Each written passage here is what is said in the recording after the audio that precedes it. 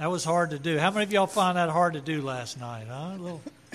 I got up this morning and it was dark 30, and I'm like, whoa, man, this is going to be a little getting used to. I trust that you've had a great week. I have, as you can tell by my enthusiasm. I'm glad to see all of your smiling faces here. Some of you are about to have birthdays and excited to be here too. All kind of good things happening. So I'm glad that you're going to be a part of that today. The main reason we came is to worship. We are the family of God. We are specifically Hope Bible Church, which is a family, and we get to share every Sunday together to worship, to sing, to pray, to praise, to encourage, all of those good things, and I love every one of them. So I'm happy to see you, and I hope you're happy to be here. Let's stand, if you will, if you're capable, and we will have prayer together, and then we'll start our service with some great worship songs. Let's pray. Father, it is a gorgeous day outside. Mm-hmm. It is amazing. Your blessings, as simple as a cool, sunshiny day that we take for granted. We don't recognize sometimes we live on one little planet in the middle of a universe that you have created perfectly for us. And in each of our lives, you've given us health to be able to walk outside and take a deep breath and feel the cool and feel the sun on our face and recognize that that is what the God of the universe does for us. Just to praise you and say thank you for today. It's the day you've made. You've got things for us to do today. And part of that is to come and worship you and thank you for all the blessings that we have in our lives. To recognize that you are the God of this universe, and yet you want to be a part of our lives, and you want us to be your children, and to love you, and to sing to you, and to worship you, and to be with you, to be like you. And that's why we're here, that we can, from your word and from these words of the songs that we sing and worship, we can let your spirit change us just a little bit more like Jesus. That's our desire today. So help us as we sing to not just be singing words that we've sung 1,000 times before, but to recognize the message that that song has and feel it in our hearts and our minds, and worship you with our hearts, mind, soul, and strength. And as we hear your word again this morning, it may be something we've heard 1,000 times, but still recognize it's the word of God, that you're speaking to us and you have something for us to hear today. Pray for all of these things in Christ's name. Amen. Amen. So we're going to start with a great hymn. One of the greatest blessings we have in our lives is the fact that Jesus Christ came and shed his blood on the cross to give us eternal life. You can't buy it. You can't earn it. It has to be a free gift. And although it is free, it was very costly. It cost Jesus Christ his life and his blood on that cross.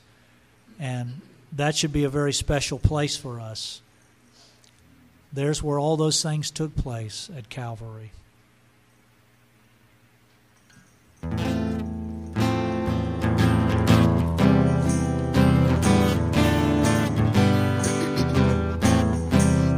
Years I spent in vanity and pride, caring not my Lord was crucified, knowing not it was for me he died on Calvary. Mercy there was great and grace was free, pardon there was multiplied to me. There my burden soul found liberty at Calvary.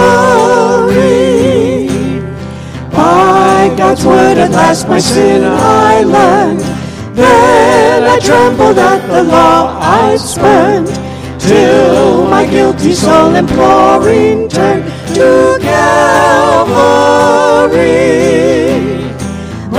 Mercy there was great and grace was free. Pardon there was multiplied to me.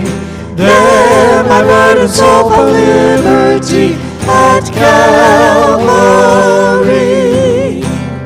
Now I give to Jesus everything. Now I gladly own him as my King. Now my raptured soul can only sing of Calvary. Mercy there was great and grace was free. Pardon there was multiplied to me. There my burdened soul found liberty at Calvary. Oh, the love that drew salvation's plan. Oh, the grace that brought it down to man. Oh, the mighty gulf that God did span at Calvary. Mercy there was great and grace was free. Pardon there was multiplied to me. There my burdened soul found liberty at Calvary. We're supposed to do it twice? Sing it again. Mercy there was great and grace was free. Pardon there was multiplied to me. There my burdened soul found liberty at Calvary.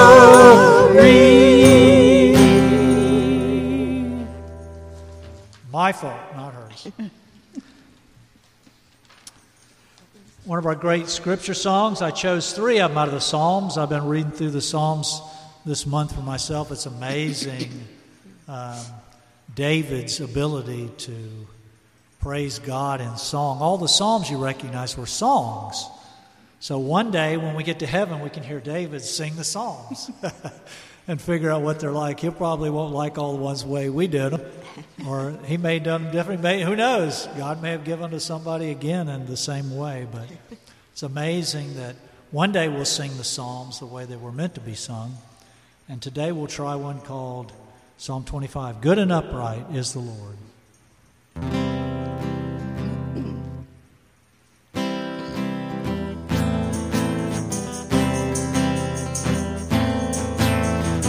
Good and upright is the Lord, therefore will he teach sinners in the way.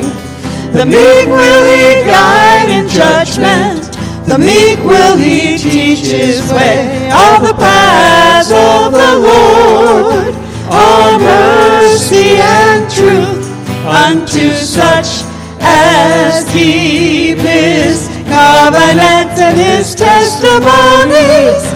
Show me thy ways, O Lord, and teach me thy paths. Lead me in thy truth and teach me, for thou art the God of my salvation, and on thee do I wait all the day. Good and upright is the Lord, therefore will he teach sinners in the way.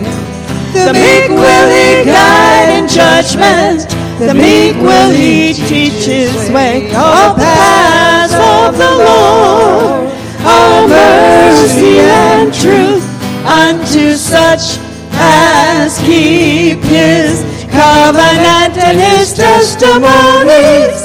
Show me thy ways, O Lord, and teach me thy paths. Lead me in thy truth and teach me, for thou art the God of my salvation,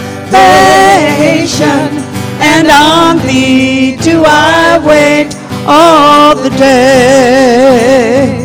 Yes, on thee do I wait all the day. Thank you. You may be seated.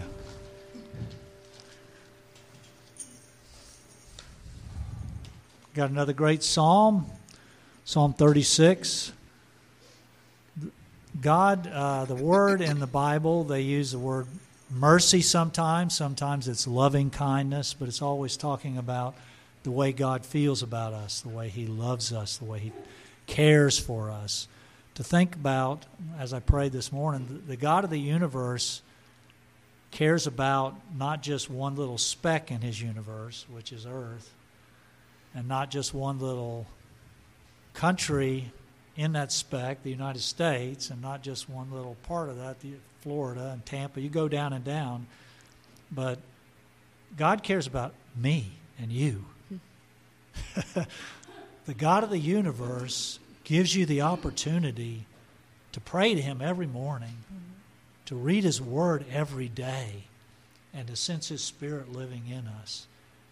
His loving kindness is beyond, we can't even fathom it now. When we get to heaven, we're just going to be, that's why everybody falls at His feet, when we recognize His love and the way He loves us and what He's done for us in this world and in our lifetime. And we can sing a little bit about that now as David did. Your loving kindness, O Lord, extends to the heavens, and your faithfulness to the skies.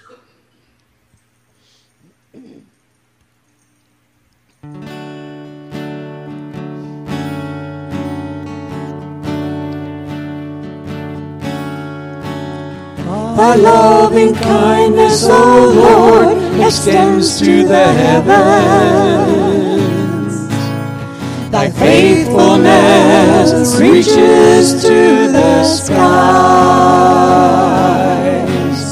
Thy righteousness is like the mountains of God. Thy judgments are like the great sea. O Lord, thou preservest man and beast. How precious is thy loving kindness, O God. And the children of men take refuge in the shadow of thy wings. They drink their fill of the abundance of thy house. And thou dost give them to drink of the river of thy delight. Thy loving kindness, O Lord, extends to the heavens. Thy faithfulness reaches to the skies. Thy righteousness is like the mountains of God. Thy judgments are like the great deep. O Lord, thou preservest man and beast. How precious is thy loving kindness, O God. And the children of man take refuge in the shadow of thy wings. They drink their fill of the abundance of thy house. And thou dost give them to drink of the river of thy delights. Thy loving kindness, O Lord, extends to the heavens. Thy faithfulness reaches to the skies. Thy righteousness is like the mountains of God. Thy judgments are like the great deep. O Lord, thou preservest man and beast. O Lord, thou preservest man and beast. O Lord, thou preservest man and beast.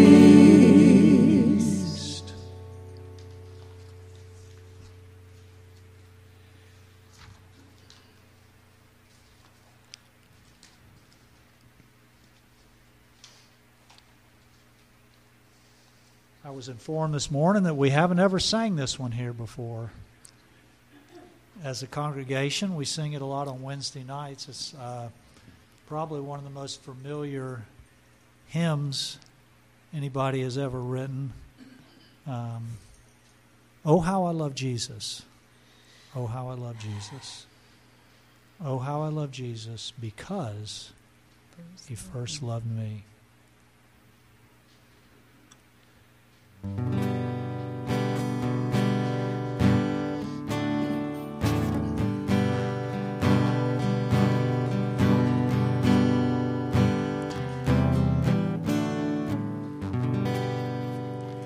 There is a name I love to hear, I love to sing its word. It sounds like music in my ear, the sweetest name on earth. Oh, how I love Jesus. Oh, how I love Jesus. Oh, how I love Jesus, because he first loved me.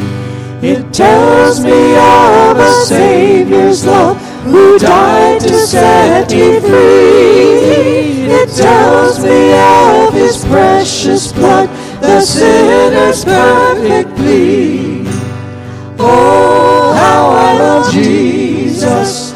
Oh, how I love Jesus. Oh, how I love Jesus, because he first loved me. It tells me what my Father has in store for every day. And though I tread a darksome path, he'll sunshine all the way. Oh, how I love Jesus. Oh, how I love Jesus. Oh, how I love Jesus, because he first loved me. It tells me one whose loving heart can feel my deepest woe, who in each sorrow bears a part that none can bear below. Oh, how I love Jesus. Oh, how I love Jesus. Oh, how I love Jesus, because he first loved me.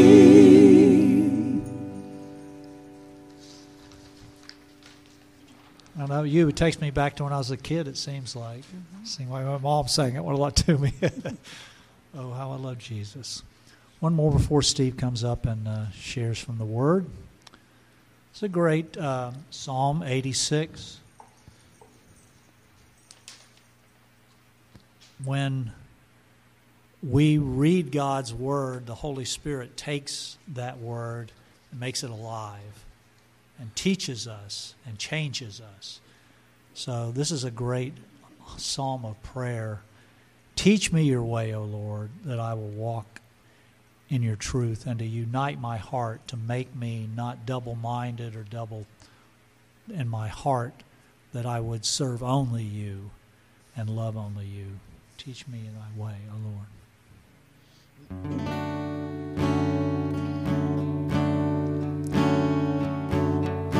Teach me thy way, O Lord.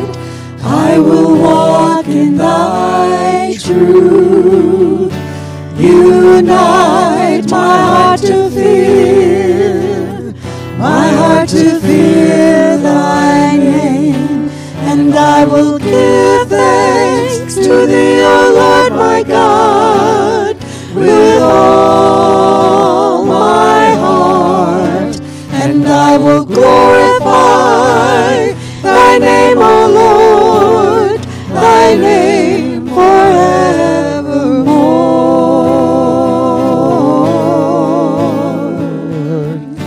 Teach me thy way, O Lord. I will walk in thy truth. Unite my heart to fear, my heart to fear thy name.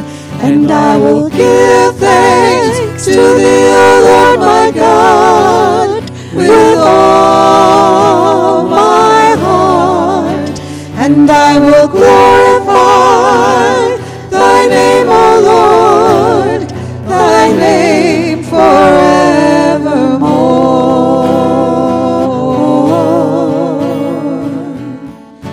Teach me thy way, O Lord, I will walk in thy truth. Unite my heart to fear, my heart to fear thy name.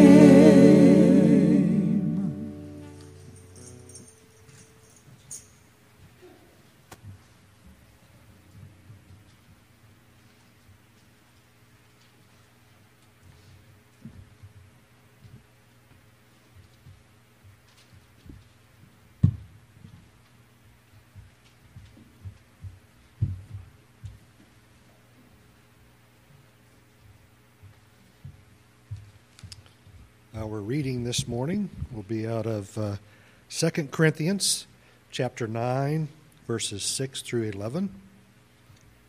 That's 2 Corinthians chapter 9, verses 6 through 11.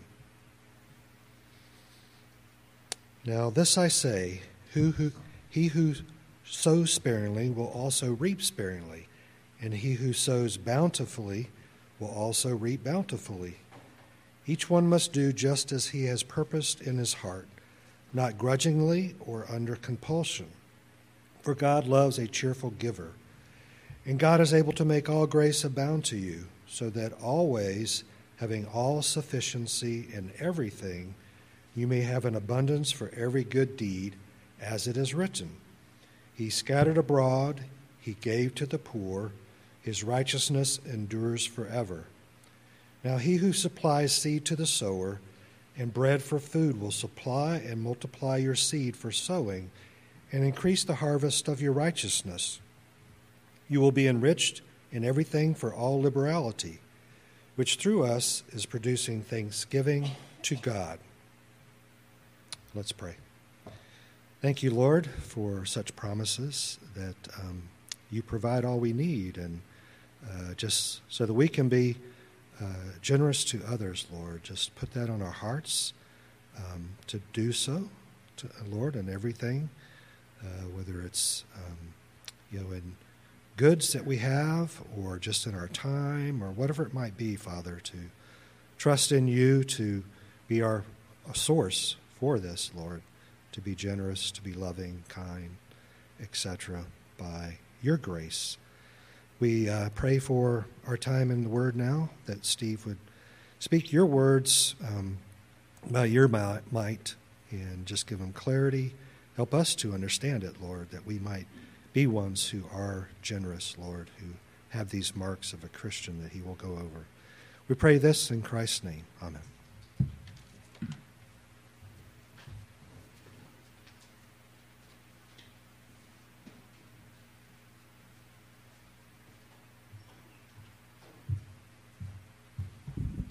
Good morning. Glad you could be here. Hope Bible Church today. Indeed, a wonderful day that the Lord has given us. Those songs, two of those songs we sang, Psalm 36. This must have been this past year I was reading it. And I think that psalm, about as good as any, maybe as good as any passage, talks about the love that God has for us. We sang, I think, 3 verses, but it's 5 through 10. You have to look at them again yourself. It is just loaded with truth about the love that God has for us and the relationship that he wants us to have with him. It's just phenomenal. Then that next song, I'm so glad we sang that. We'll have to definitely sing that one again. Of course he will. We plan to anyway. Oh, how I love Jesus. And starting, I think, Palm Sunday, then Easter Sunday, and then the next Sunday. We have 3 Sundays in a row we're going to focus more on Christ. And I'm looking forward to that because, indeed, that's the center of our lives is Christ, of course, and the Father and the Spirit as well. But anyway, we do continue on this subject of marks of maturity. This is our last section of 3. There's 9 before. If you haven't heard them all, get the notes, or you can go listen to sermon audio and listen online. In any area of life, whether it's being a mother, a nurse, or a teacher, a plumber, engineer, whether it's being a student, There are qualities that you need to have to be excellent, to be successful. And so, too, as a Christian, there's qualities that we need to have to be excellent, to be the godly person, to be the mature person that God wants us to be. And we've been talking about all these qualities, and there's 3 more today that I want to finish up with. The first one is on godly speech. I had planned way back in the fall to teach on this, and so let me just explain briefly what's going on.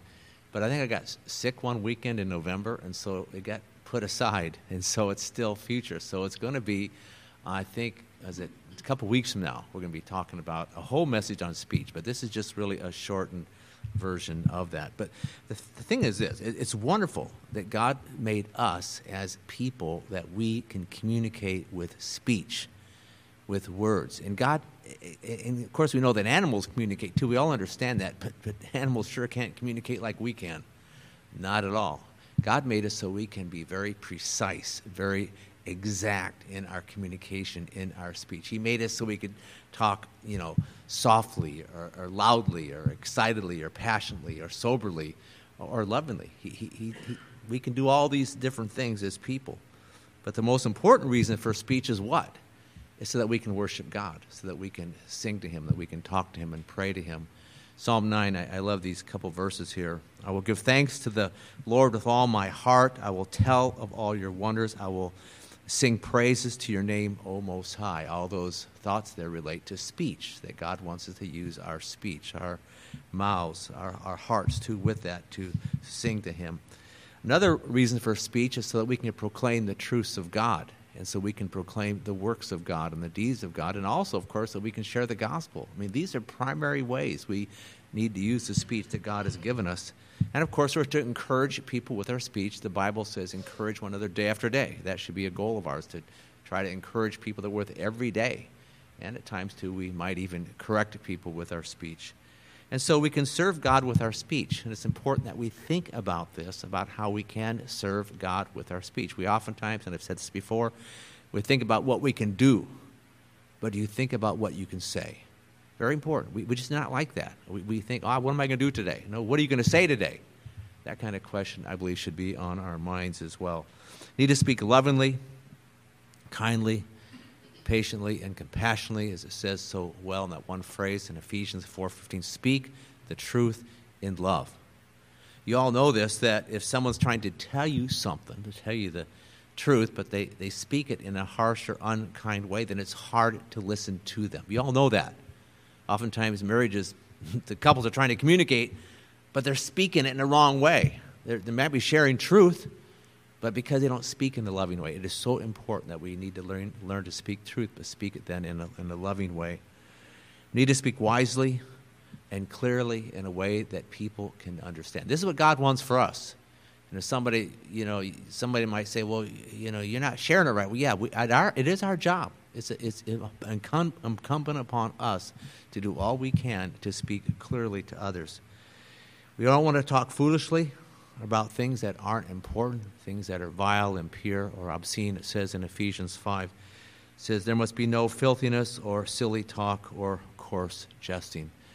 I've been hearing more in the news lately about comedians and the freedom comedians have to say what they want to say, and I don't ever. I mean, the only time I'll hear a comedian is if he's on some little news clip. I just don't like it, and I don't really think most of us should like modern-day comedians because they don't talk very godly. I mean, unless they're a Christian, but I don't know any Christian comedians. So be very careful. And so, but in general with our speech, we don't want to talk foolishly or just in a wrong way that's unrighteous. We don't want to talk in a way that's arrogant, that is boastful or puts others down. We don't want to talk in a way that hurts others or maligns others or that slanders others. We don't want to talk in a way that's complaining or grumbling. Very easy to do. It's one of the easiest things that a person can do, and we all do it to some extent. Nobody's perfect in this. I'm convinced of this. It's one of the most common sins that we have. We want to be positive. We want to be uplifting in our speech. We want our speech to be that which shows faith. This one verse, if I could say there's one verse, my favorite on speech, I'd probably say it's this one I'm going to read now. Right now, you know it, Ephesians 4:29. Says, let no unwholesome word proceed from your mouth, but only such a word as is good for edification, according to the need of the moment, so it might give grace to those who hear. Let no unwholesome word come out of your mouth, that only such a word gives grace to those who hear. That's powerful. That's a tough one. How are you guys doing to that verse every day? I mean, it's just, and it's something to shoot for. And that's the whole point here is God help me to be a better communicator, a better speaker, using the tongue and the heart that God has given me. Godly speech, of course, we don't want to lie. We don't want to tell half-truths. We don't want to deceive people. We don't want to flatter people. There's so many different aspects of speech. I mean, there are just many, many. Godly speech, of course, is important for good relationships, whether you're talking about family or friends or somebody here in the church. As I sort of indicated before, oftentimes marriages have problems because there's not good speech. There's not good speech. And you talk to some couple, and they're newlyweds and stuff, and probably one of the most common things they'll talk about is, well, we're learning how to talk to each other. You know, that we heard that communication. We're learning how to communicate. Well, that's true. That's what marriages do. They help there to be better communication, precise communication, loving communication. And many times, even with Marcia, there's things I think I'm saying. No, don't say it. And so even in a relationship where you're with somebody it's a common, you know them well, I can say whatever. No, you don't say whatever you want to say. You need to guard your heart and mind in any relationship, in the communication. Godly speech, of course, is important for jobs. If you work at a job, you all know this. You have to have good communication at your job. Clear, truthful, honest communication.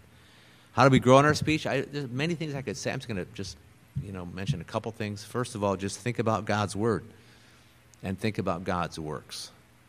That is, your mind needs to be that which is godly. Think about God's word. Think about God's works. Think about that which is right and true, that which is lovely and honorable. Think about these things, because if you're thinking rightly, you'll speak rightly. That's just the way it is. If you're thinking rightly, you will speak rightly. Out of the mouth comes that which is in the heart. That verse in Proverbs 23:7, it says, "As a man thinks, so he is." Really basic. The speech comes from the heart. So you got to think about your heart, what's going on in your heart, and preparing your heart and thinking about good things. It's good then, as I said before, to think about what you're going to say. Like if you're going to get with some people, whether for lunch or just to visit, whatever, think about what you're going to say, how you can encourage that person, how you can help that person with your speech. Again, this is not, I don't say easy. God gives grace to help us, but we just don't think this way. Oh, we see somebody start talking. But how can you encourage that person with speech? What can you say? What can you do in the area of speech?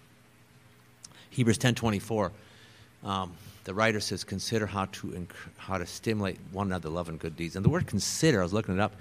It's an intensive. Really think. Consider. Take time to think about how to stimulate others to love and good deeds. How else can you grow in your speech? Listen to others who are wise and godly in their speech. Learn from them. Just listen to other people who speak. That person knows how to speak. Listen to them. Learn from them. Secondly, be filled with the Spirit. Be led by the Spirit. We read in Mark 13, the verse there about persecution, and Jesus is saying there in that context that we, as we're persecuted, God's by His Spirit will help us to know what to say. So it's a dependence, because sometimes you're going to a situation and you hadn't planned for this situation, this communication, whatever. God's Spirit will help. So you say, "Spirit, help me to know what to say here. Help me to say what I should say." And pray. Ask God to help you to grow in speech, to be more godly. And one more thing, and we're going to see this more in a couple of weeks when I talk more on speech, but read the Word. It tells you a lot about a lot of things, and particularly I would say read Proverbs chapters 10 through 20. Maybe 24, 5, but 10 through 20 is a lot. You'll probably be able to write down, 40, 50, 60, and I'm going to have most of these verses written out in a couple weeks. You'll have a handout back there, and there'll be 60, 70 verses right there alone. It tells you a lot of the things I've said here about how to speak in just verse after verse after verse, and it's really, really excellent. Okay, secondly, so that's speech. That's an important area. Let's talk about being a good steward. The subject of being a good steward is a very important subject. It relates to every one of us who are here. Turn in your Bibles to Luke chapter 16. There's a couple sections, and we're going to look at, I think, most of them here, a couple of them here, that talk about speech, but they talk about being a steward. Luke 16, 1 and 2.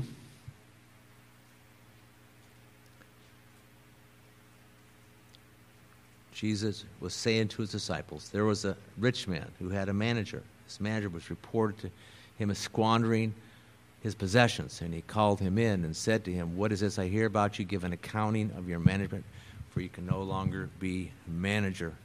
So the rich man in this context, of course, is God, and God is one who owns everything in the world. As it says in Psalm 24:1, it says, the earth is the Lord's and all that it contains. Okay? Back in the first century, most all rich people had a manager. It's also called a steward. And a steward was to manage the rich man's, the owner's possessions. That's what he was to do, and he was then to use them for the purposes of the manager, for the good of the farm or operation or whatever this person was doing. That's what he was to do. And so too as a Christian, this is important. One of the most important points of the whole message right here. As a Christian, you're a steward. You're a manager. It's who you are. And I don't know if you think about this every day of the week, but you should. You're a steward. You're a manager. God has given you certain things. We're going to go over those in a minute. You're to manage them. You're to use them for God's purposes and glory. And if you miss this, you are missing so much. So please listen up. I've got 2 pages on being a steward, one on being speech and one on hope. So I guess maybe the Lord said this is very important. So being a steward, again, do you see yourself as one who is a steward? Do you see yourself as a manager? Probably most of you have been at jobs. I assume most of you have been at jobs. You had a manager, a boss, right? I remember back in the 70s, Ed Buckman. I was there, Woolworths there when I was in high school, and I had a job to do. I had to wash the windows. I had to sweep the floor. I had to check in freight. I had to go to the post office. I had to bring up freight to the workers upstairs. I was down in the basement with all the freight. So all these things I had to do. And he was the manager. E.H. Buckman, that was his name. I always remember E.H., a little short guy. But he was a manager. He had to do what he said. So you're a manager. You see that? Again, do you see that you are a manager? You are a steward. Now, Luke 19, 11 to 13. Read these verses. Luke 19, verse 11, while they were listening to these things, Jesus went on to tell a parable because he was near Jerusalem. They supposed that the kingdom of God was going to appear immediately. So he said, a nobleman went to a distant country to receive a kingdom for himself and then return, and he called 10 of his slaves, gave them 10 minas, and said to them, do business with this until I come back. Do business. That's what he wants for us. He's pictured as a nobleman, and he gave to each of these slaves some money, and these slaves were to use this money for their manager, for the rich man, for the owner, and they were to use it until he came back. That's what they're to do while he was gone. And for us, what that means is that God gives us things. We're to use them while he is in heaven, okay? And then the time will come when Christ will come back, and each of us, it's a personal thing, will have to give an accounting to God of how we used what he gave us, okay? That's important to understand. Okay, now let's just talk. I'm going to go very briefly here. And then maybe I might have missed something, but I got 6 different points here. What has God given us? He's given us the body we have. It says in Psalm 139 that God has made us. He's made us very precisely, and fearfully and wonderfully made is what it says there. And then it's looking at Jeremiah 1, which I think is verse 4, maybe it's verse 5. Speaking of Jeremiah, he says to him, I formed you in the womb before you were born, and I consecrated you and appointed you a prophet to the nations. So what we see is that God made Jeremiah a very special way while he was in his mother's womb so that he then could do the work that God wanted him to do. And I think that way for all of us here. God made you a very special way, very unique. Every one of you unique. Every person in the world is unique. And God gave you the abilities and the gifts and everything. So we'll talk about this in a minute so you can do what he wants you to do. That's it. That's it. Okay? Very, very simple. So the body, which means take care of your body. Take care of it. Now, I'm not going to go into all the details about how you can take care of your body, food, exercise, rest, or whatever. There's many thoughts there. I'm just telling you in general that you are to manage your own body. You are in charge. You are in charge. Okay? God gave you charge of your own body. Very simple, basic stuff, but think about this. This is the truth. Secondly, God's given us talents and abilities. We're not self-made people. We're God-made people. Thirdly, God has given us the money we have. Whether we have the money by working or whether we get the money from some other source, God is sovereign, and ultimately God is the one who gives you the money you have. Understand that? That's what it is. Yeah, you can work hard and make money, and you see people out there who have a lot of money. That's fine. God is the one who is sovereign over all that you have financially, monetarily. Fourth, God gives us our possessions, our car, our house, our clothes, our food. Even that verse, and you might wonder why that verse is there, the verse in Matthew 6:11. Give us this day our daily bread. And sometimes I think, well, maybe that's going to be when it really gets rough and men have no food for the day, And I was listening to this person the other day. She escaped from Korea. And she was talking every day, man, what are we going to eat? They'd eat bark off trees and they'd eat leaves and stuff like that. They found things to eat. But the point is this, is every day you should pray that. You say, well, I got all this food. I know all this food in my house, all these cans and stuff. We all have food. I mean, we live in a pretty rich country. And you might say, I don't have money. Well, we all have a lot compared to other countries. But you still should pray, give us this day our daily bread. Recognizing then that the food you have is what God gives you. Okay, it's from him. It's his gift to you. God also then gives us spiritual gifts. This verse, my favorite, 1 Peter 4. Let's go there. 1 Peter 4, 10 and 11. 1 Peter 4, 10 and 11.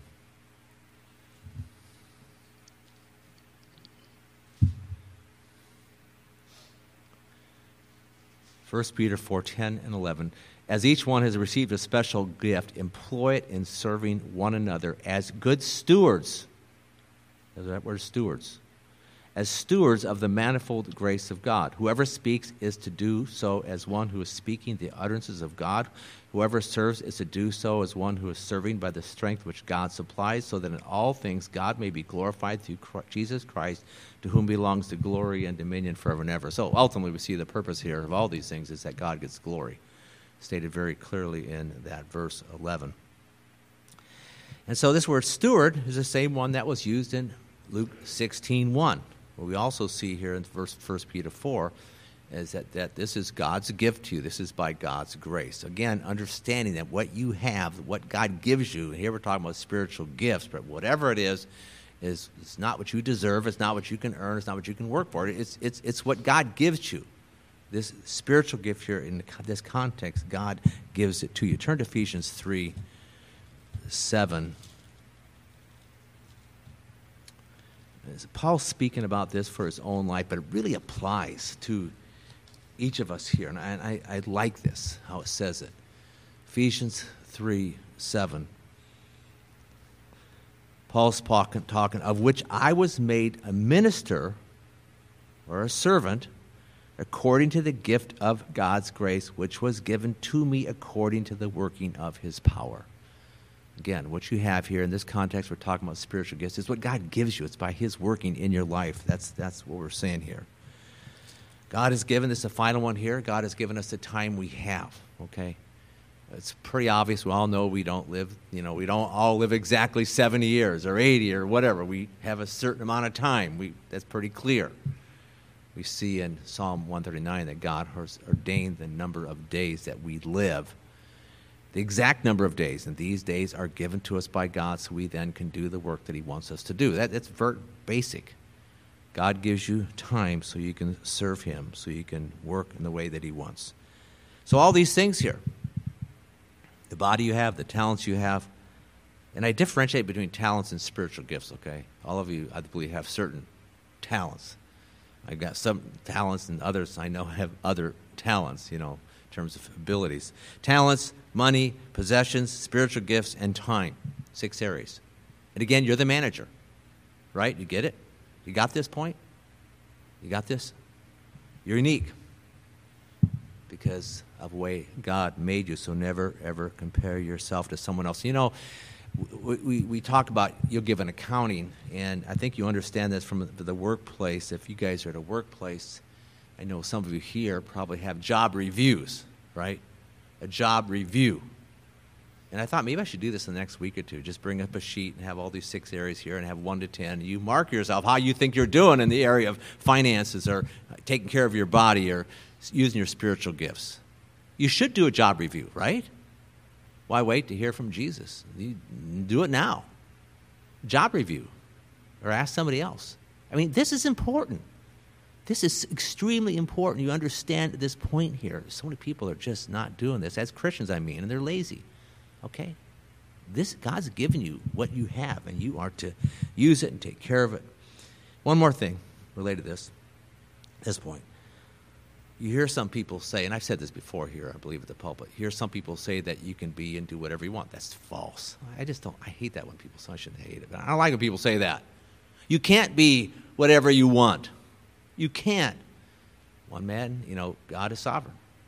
Man plans his ways, the Lord directs his steps. We all know that. And so, it doesn't mean we shouldn't work hard and try to achieve things or have goals. That's fine. Bottom line, though, God is sovereign. He makes us different, and he makes us different for his purposes, for his function. We need to understand that.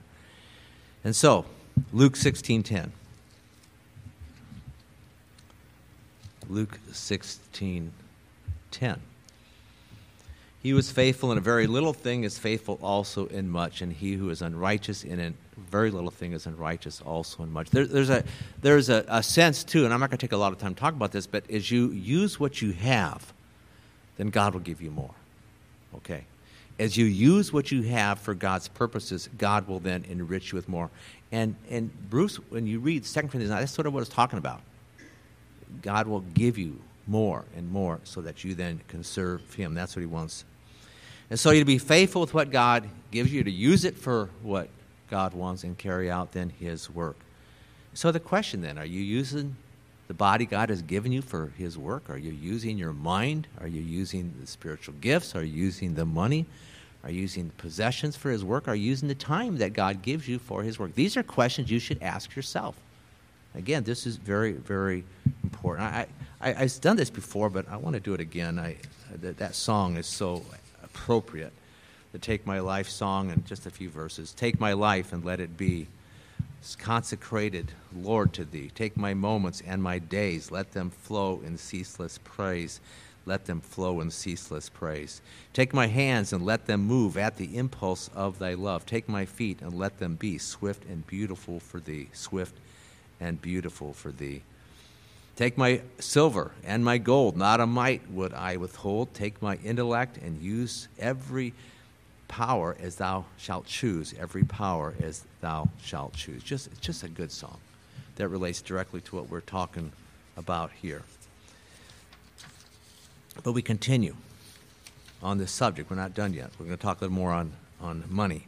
Matthew chapter 6, verses 19 to 21. Matthew 6, verses 19 to 21.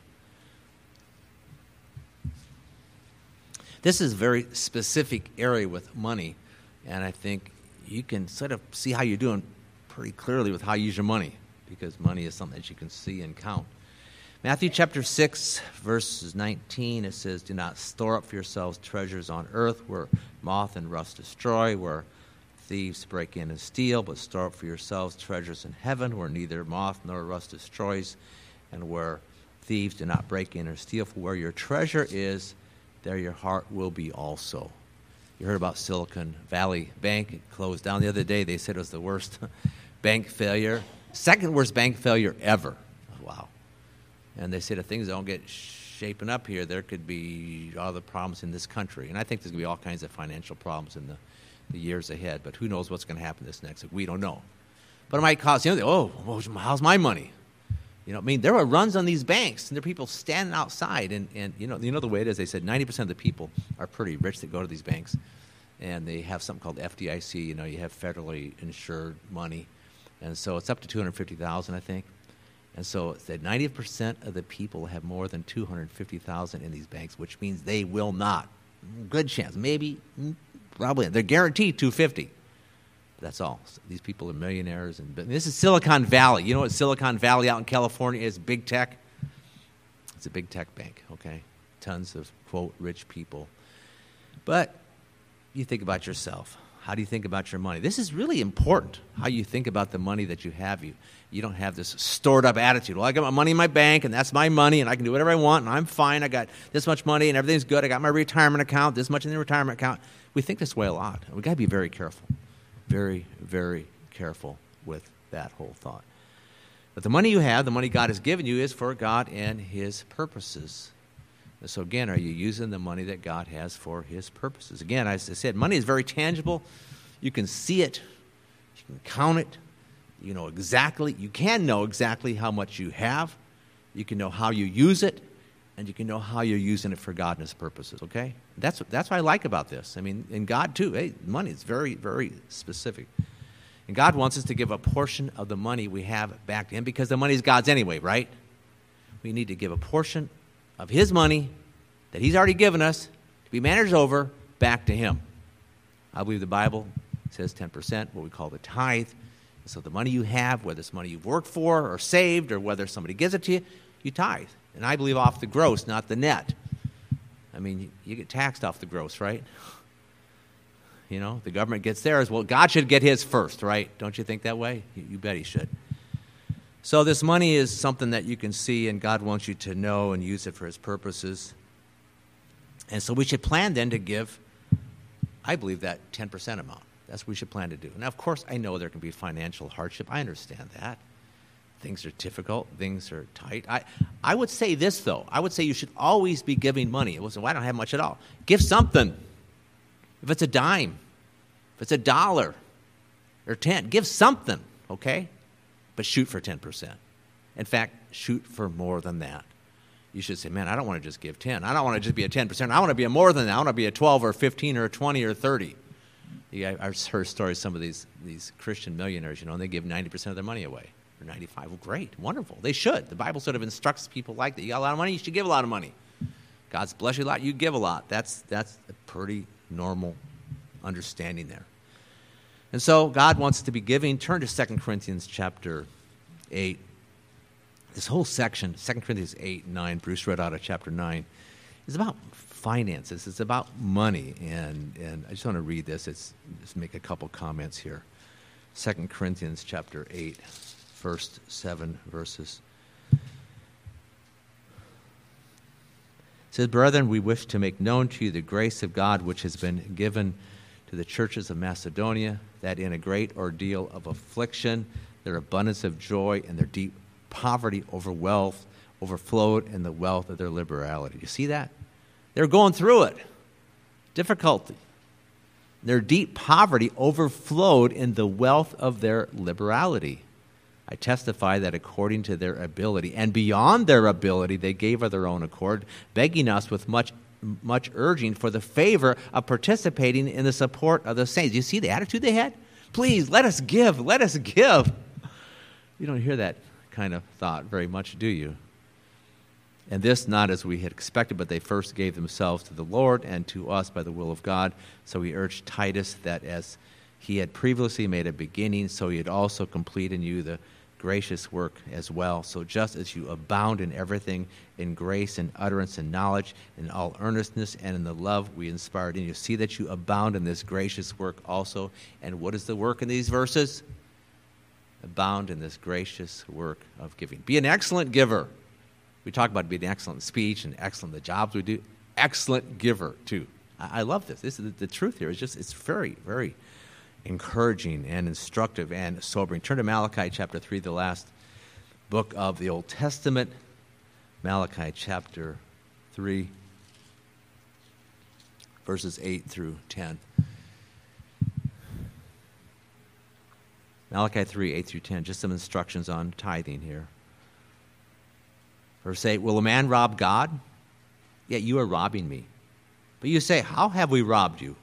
In tithes and offerings. You're cursed with a curse, for you're robbing me, the whole nation of you. Bring the whole tithe into the storehouse, so there may be food in my house. And test me now in this, says the Lord of hosts, if I will not open for you the windows of heaven and pour out for you a blessing until it overflows. So we give to God, as I said before, we're giving back to Him what is already His. And if we don't give to God, He'll get it from us sooner or later in one way or another. That's true. I know stories. If you're not giving to God, it's financial difficulty, financial hardships, and God knows how to deal with us, okay? That's what will happen. If you don't give to God, He'll get it one way or the other. If you give to God, He will take care of you, and He will bless you, and He will keep giving to you. And these are the verses Bruce read. He will keep giving to you so you can keep giving to others. Think of yourself being like a pipe. Okay, you all know what pipes are. There's small pipes, there's big pipes, there's huge pipes. And you're a pipe. And the money is coming in and it should be going out. Things coming in should be going out, not stopped up. Okay? Not stored up, not stopped up. Comes in, goes out. Yes, you have enough for your own needs. That's what you should do. Of course, we understand that. But that's how you should think about this. And so, Philippians 4:19, my God will supply all your needs according to his riches in Christ Jesus. In context, he's talking about a church that was giving to him, to Paul, and Paul says back, hey, you've been given to me. God's going to make sure he takes care of you. My God will supply all your needs. You see? It's that verse in Matthew 6, seek first the kingdom of God, and all these other things will be given to you. Again, I'm not saying be unwise in how you manage your money. Make sure you have enough for yourself. You're not poor looking. Enough for nice enough clothes and food to eat and things, but still be a giver. And so this should be a goal of your life. I want to be a giver, even though I have a lot, but you have some. Just be giving. That's what God really wants for each one of you. Again, this is sobering. For to live our lives for God and not for self, but also very encouraging as we think about this whole section on being a steward, on a manager, because God can use you, and God wants to bless you. And then God wants to reward you. This verse in 2 Corinthians chapter 5. It's all appear before the judgment seat of Christ, that each one may be recompensed or rewarded for his deeds in the body according to what he has done, whether good or bad. That is how you live your life in this age relates to how you will live your life in the next age, okay? That's the truth. We got Luke 19 right here. These rewards, okay. Three ways we can be rewarded. I think of three general ways, okay? And maybe there's more. One is it relates to our relationship with the Lord. John 14:21 and 23, great verse I've read many times, talks about how God will cause us to have more of an intimacy. Well, Jesus talking about. He's talking about how we have more of an intimacy with him and with the Father if we're then ones who obey him as we do what he wants. So the reward that you have in the future relates to intimacy, your relationship with God first. Secondly, it relates to your relationships with people. Turn to Luke 6:16. This is a really interesting verse. It's sort of a standalone verse, even though there may be other verses that relate to this. But look at 16:9. And this whole context is about this person who was a manager and he wasn't doing a good job. But in that context, Jesus says, I say to you, make friends for yourselves by means of the wealth of unrighteousness, so that when it fails, they will receive you into eternal dwellings. This wealth of unrighteousness is money. Use money for the purposes of God, so that when it fails, when there's no more money, you'll be welcomed. What's it say? People, will receive you into the eternal dwellings. I really believe part of this reward relates to the relationship that you will have in the future as it relates to how you use your money for the good of others. See that? I love this. You'll be welcomed into their eternal dwellings. So we see that, we understand that. Luke 19:17 to 19, two different verses. But it's that section where, Jesus, the parable, had given out these minas to people, and they came back, and the one did a good job. And he said, you'll be in charge of 10 cities. Some people think, well, that's not literal. I think it could be literal. The kingdom age, we're reigning with Christ, Revelation 5:10, and our reward, hey, we are overseeing cities. You say, well, I don't want to do that. God will give you the ability. If you serve him now, God will grace you with tons of ability that you can do whatever he wants you to do. So the one, verse 17, says 10 cities. You know what verse 19 says? 5 cities. And the next one, the guy didn't do anything. He said, man, and who knows, maybe it was one who wasn't even saved. So the point is, it relates to the rewards you have. That's what we're talking about, being a good steward, being a good manager. It relates to then your rewards, your relationship with God, relationship with others, and then being one who is serving him. And so, important subject. Hang on to this one, okay? Think about it, because it's so critical. Final subject is having hope. We've talked about this, of course, before, but it is so important for our lives. In fact, I'll make this one comment. I was talking to Raphael before. Raphael and Jorge went to the Shepherds Conference. It's what Gary and I went to way back in 20 years ago. Went to a number of years in a row out in California, John MacArthur's conference. And so MacArthur's had some health issues. He had some heart issues, some AFib things, so it's the first time he's really preaching. And I was talking to Marcia before, because sometimes, I'll be honest, sometimes it bugs me when different people, different groups, different associations said they got to talk about hope more. They got to talk about hope. And so here it is, and I knew we were going to go late because it's 3 hours earlier, and we're running 11:30. I said, man, I'm tired. And then we got last night. I'm sort of tired after today, but I wanted to watch this. You know what he talked about? He talked about hope.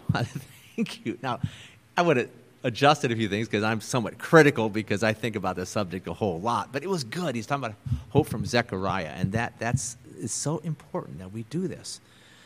Anyway, we understand hope. Romans 15:13, may the God of hope fill you with all joy and peace in believing, that you abound in hope by the power of the Holy Spirit. God wants to fill you with hope, fill you up with hope. And we live in a country where there's so many things, and we get burdened down. We need to be thinking about hope in the midst of our plenty, okay? It's so important. And so hope means you're looking forward to the future that God has for you. It means you're excited about the next life, the age to come. In fact, I will say this to you now. Right after that, it was about midnight, Friday night, and I hear certain things. Cause you might wonder what affects, when I write blog posts, different things affect me. So at about midnight on Friday night, I said, I got to talk about the millennial kingdom, because he's talking about it here, but it was all right. What he did. He sometimes gets into the weeds of the word too much. I say it the wrong way, but he gets into the details. He says, man, John, give the big picture. So my next blog, or maybe the second one down the road, is going to be on the millennial kingdom, which I've done before, but I'm going to really list out a number of elements because God wants to see what's going to happen. Here we are for, 70, 80, 90 years. We're going to be there for 1,000 years. 1,000 years. And so we need to know what it's about. And so, first of all, unbelievers have no hope. None. They live here. That's it. They might think they have hope, but if they're not a Christian, they have no hope. That's sobering. As Christians, we have hope. But sad to say, many Christians don't really know what this is, or they might know, but they don't think about it. They're not thinking about it, and they should be thinking about it. It says in Colossians 3, set your mind on things above, not on things of this earth. And hope is important for it's encouraging. It's that which helps you to be forward-looking, and you need to be a forward-looking person. If you're not a forward-looking person, then you're stagnant, thinking about just today and what happened yesterday or last year or whenever. Okay? Philippians chapter 3. You know these verses, but these are the, on what I just said, these are the best verses. Philippians 3:12-14. Not that I've already obtained it or have already become perfect, but I press on so that I may lay hold of that for which also I was laid hold of by Christ Jesus. Christ Jesus saved you and laid hold of you so that you then can lay hold of him and press on ahead to do what he wants you to do. Verse 13, brethren, I do not regard myself as having laid hold of it yet, but one thing I do, forgetting what lies behind and reaching forward what lies ahead, I press on toward the goal for the prize of the upward call of God in Christ Jesus. Forward-looking, okay? Hope helps you to be a forward-looking person. Hope helps you to work hard for the Lord in this life, knowing that you'll be rewarded in the next life. There's future value. There's future benefit of serving him, and this hope helps you to serve him. 1 Corinthians 15:58, it's an interesting verse, and you look at it you can't look at it out of context. 1 Corinthians 15 is the single best chapter in the Bible about the resurrection. But the last half of the chapter really focuses on hope, on the future. It does. So therefore, what's the final verse to say? Therefore, be steadfast and immovable, always abounding in the work of the Lord. Hope produces that, desire, that heart. Man, I'm going to work because I got hope. I got a reason to work.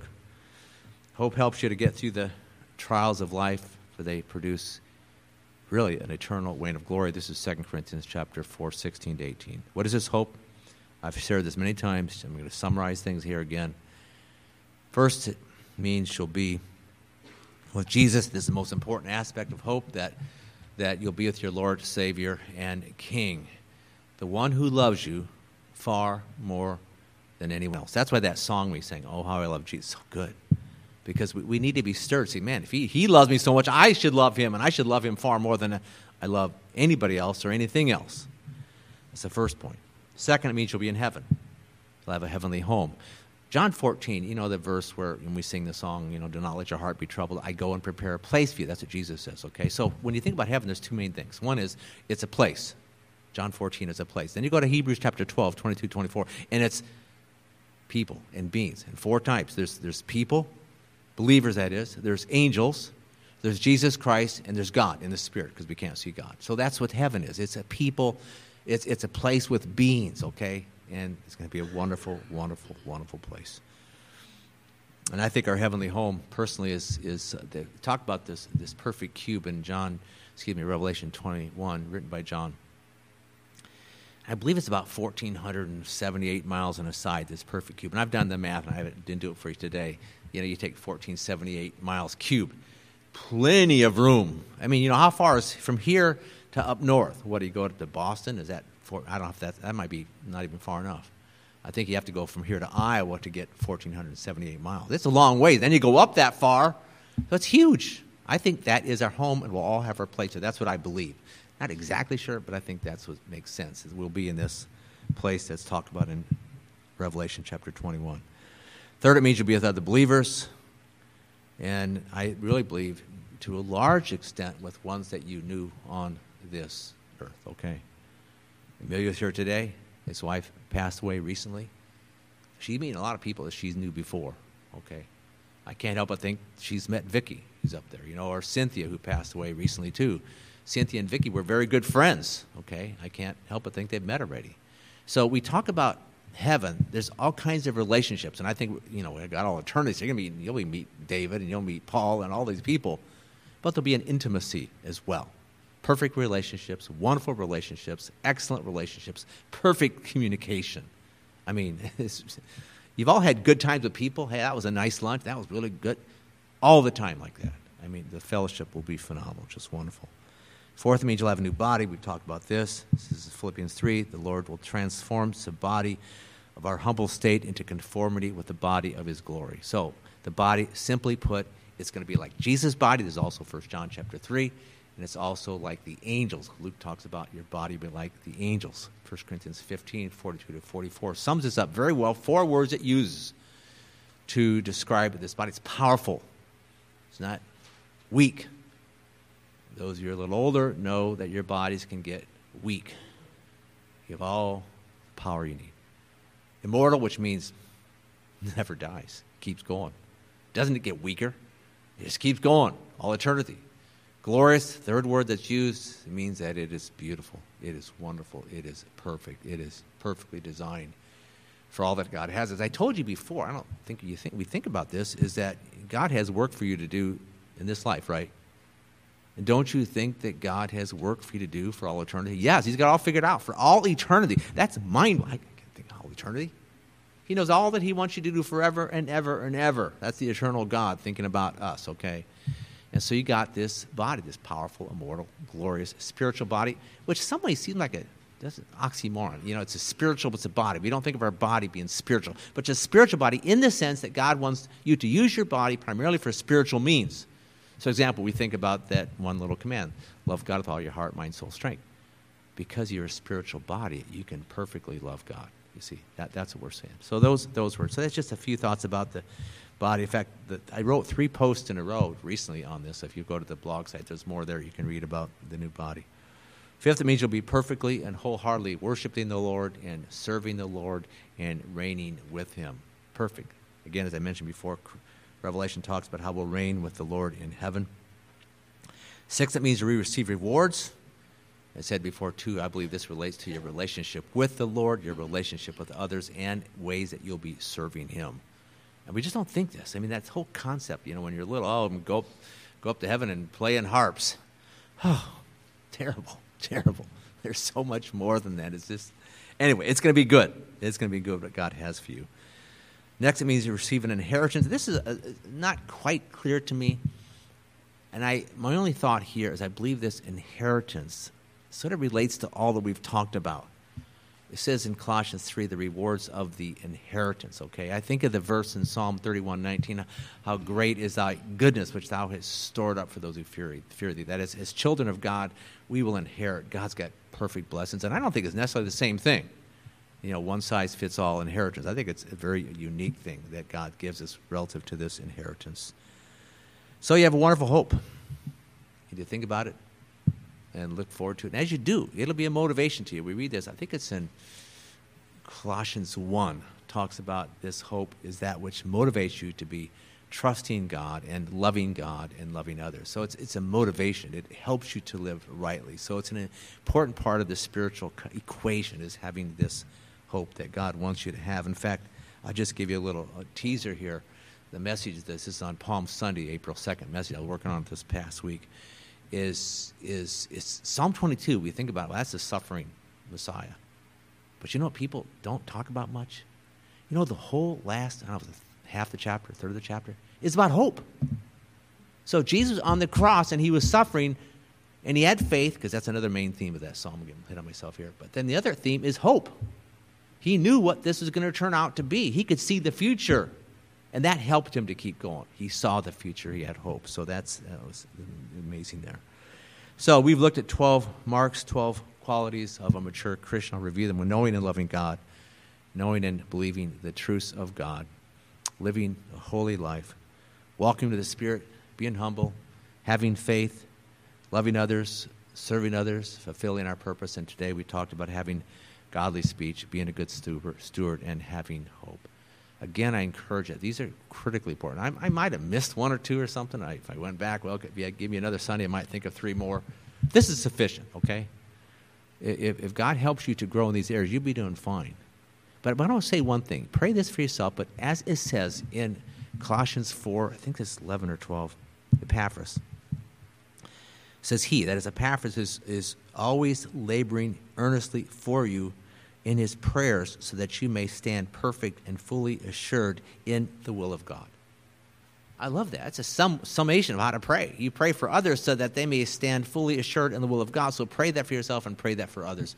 Pray that for all of us. So we talk about these qualities. You go home and think about yourself, what's going on in your life or your spouse or whoever. Think about the whole church. I mean, and I would hope that every day, it may not be an individual thing. I mean, in fact, the way I pray, this may sound strange, but is, the way I pray for you guys, I think about where you're sitting. Okay, who's in the back? Okay, that's what, my eyes are closed. I'm thinking about where you're sitting. Okay, there's Charlotte. There's Sandra. I think there's Doris over there. That's it. So pray individually. Okay, that's good. But pray for the church. So it's what I would suggest is pray every day for the church. And with one more thought on prayer, then we'll close in prayer. Is in the back there. I got some calendars. It's the Voice of the Martyrs calendar. I should have thought of this 3 months ago, but I didn't, because most of you probably already have your calendars. But I just thought of it because I had this in my desk there and I was looking at it. And what it does is every day there's a different nation to pray for. Okay? So like today's Kazakhstan, and then the week Uzbekistan, and then the next Sunday is Israel. And you know what Mark 11:17 says? My house will be a house of prayer for all the nations. This is so simple. So I strongly encourage you, strongly encourage you to get a calendar. You can put it up someplace or on your desk, I don't care, and flip it open, go to March. You don't have to go back, go to March. Okay, what's the country? Today's Kazakhstan. Okay, and it tells a real specific thing of how to pray, the specific thing, and that's fine. But pray for as it says in 1 Timothy, pray for the political leaders, but pray for the spiritual leaders. That's probably really important. Pray, God, you'd raise up leaders. Pray that the gospel goes out, the disciples, just general things like that. Pray for that little thing they have there. That's fine. And I don't think it has all the countries in the world, but it's got a lot of them. And maybe places you've not even heard. But this is so practical. Take one of those calendars, one per family, take it home. And I told Raphael that whatever is left that he can have too. So it's not don't just take these for somebody else. I'm going to give him a calendar. No, this is for you here today, okay? And I might keep a couple aside for people I know that aren't here. But anyway, so do that. It is so how can we participate in the Great Commission? Pray for the nations. And this is one specific way. It's not overwhelming. It's one country a day. So that's it. Let's pray. Father, thank you so much for this time. We bless you for your great love for us, your kindness, your mercy, and making us who we are. I think back to those verses in Jeremiah 1, how you made him just a certain way so he then could do what you wanted him to do. And I think of that for our own lives, Lord. You made us so we could have godly speech, and so we could be good stewards, good managers, so we could be ones who have hope and all these other things we've talked about the last few weeks here. But thank you so much that you give us your grace, you give us peace. Help us, Lord, to be ones who are holy and pure. Oftentimes this is our biggest problem. That verse in Psalm 119, it says, I've kept away from evil so that I might obey your commands. And really that's a true thing, because we go through life, we're tempted to do wrong, we're tempted to think wrong or say something wrong, and stay away from evil so you can do what's right. Help us to be holy vessels. I pray for that, God, so we can then be and do all that you want. So thank you. Thank you for each one here. Again, use us, those who aren't here, Lord. Pray that you would help them, encourage ones who aren't feeling good as well. Pray for them, Father. You give them your grace and peace. And thank you for Raphael and Jorge. And I just pray that their minds are just filled up with things they learned in the last few days at the Shepherd's Conference. I pray that you really encourage them and strengthen them and help them apply the things they need to apply. But again, thank you for your great love for us. That Psalm 36 is so good. Your loving kindness, high as the heavens. Thank you, Lord, for this time together today. We pray this in Jesus' name. Amen.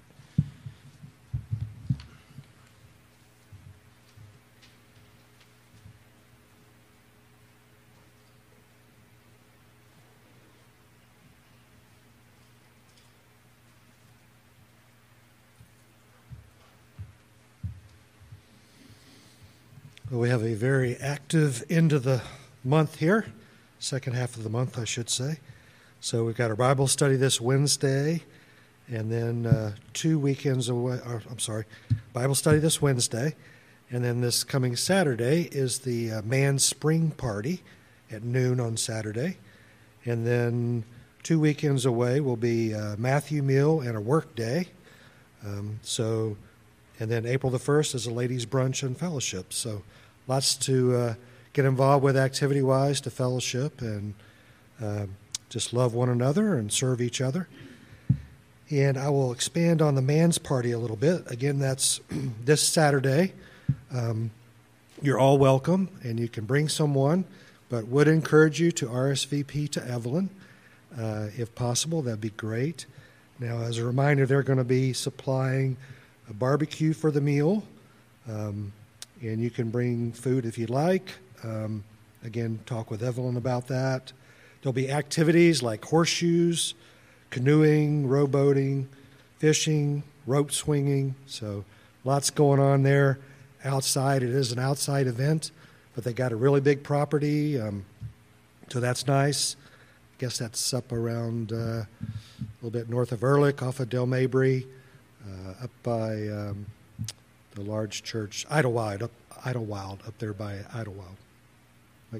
So, again, RSVP, and make sure you're able to come out for the party next Saturday if you'd like. And now we have our last songs, and offering-wise, you've got the box on the back table. You can mail a tithe in or give online. Thank you.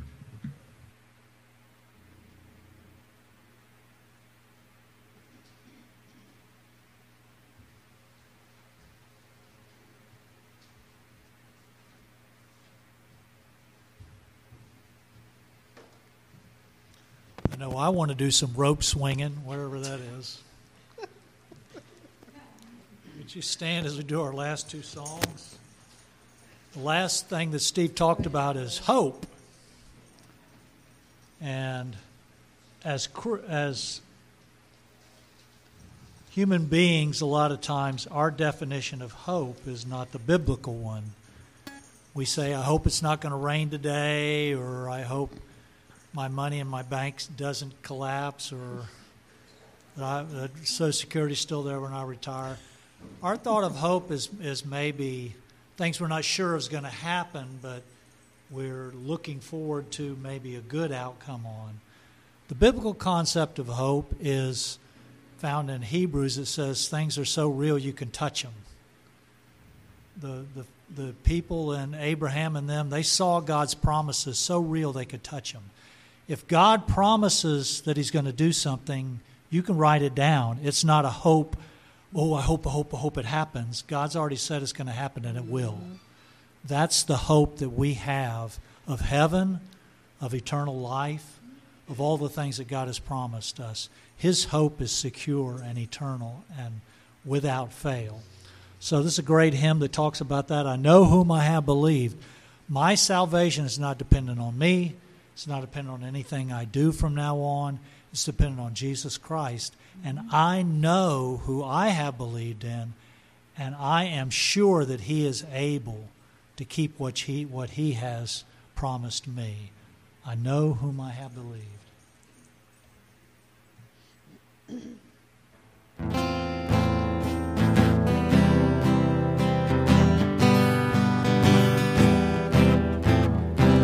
I know not why God's wondrous grace to me He hath made known, nor why, unworthy as I am, He claimed me for His own. But I know whom I have believed, and am persuaded that He is able to keep that which I've committed unto Him against that day.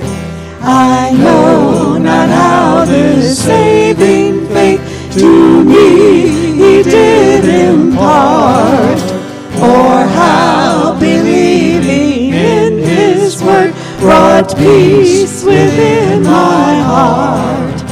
But I know whom I have believed, and am persuaded that He is able to keep that which I've committed unto Him against that day.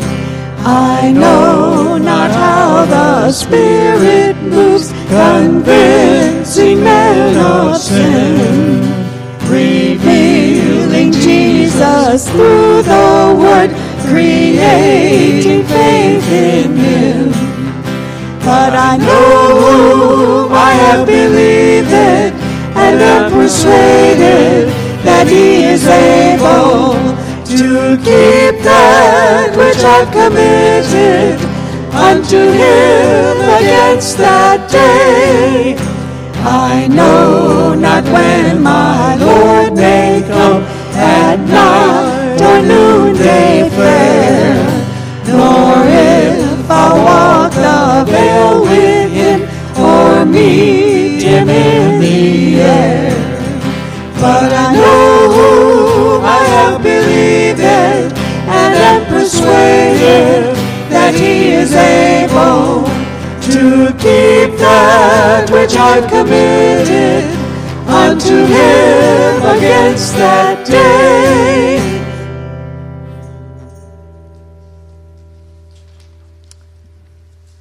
And as usual, we have a great song to end on that reminds us that we have work to do, things to do for Jesus this week. It's a great song, Victory in Jesus. We have victory over sin because He's promised that in His death on the cross. He's taken away our sins forever.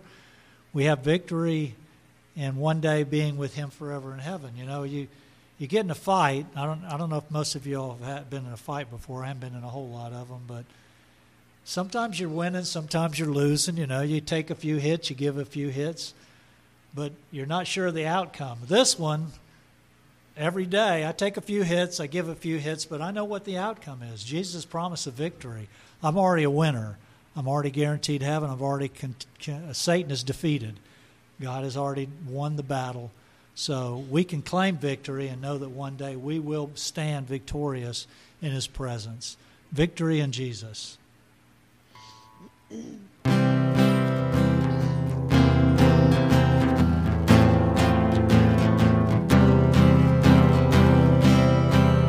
I'm stopping already. That's going to be way too low, guys. Here we go. There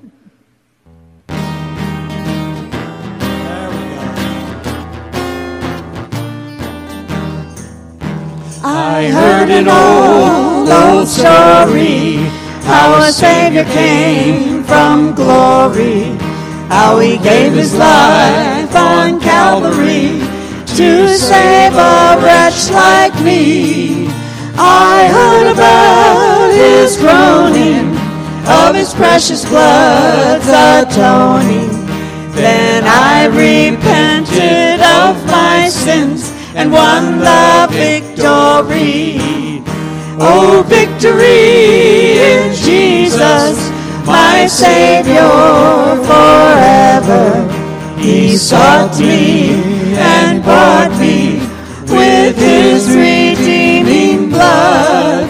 He loved me ere I knew him, and all my love is to him.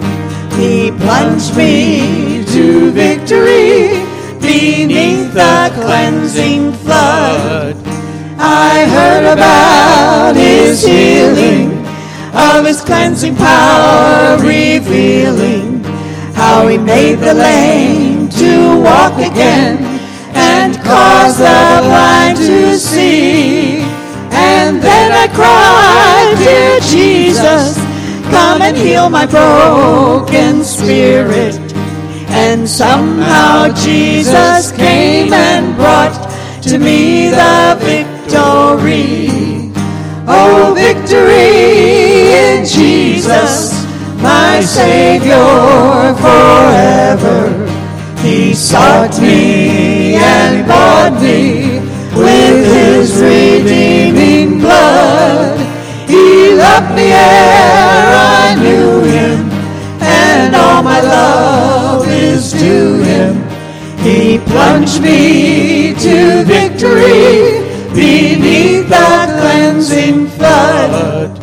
I heard about a mansion he has built for me in glory, and I heard about the streets of gold beyond the crystal sea, about the angels singing and the old redemption story.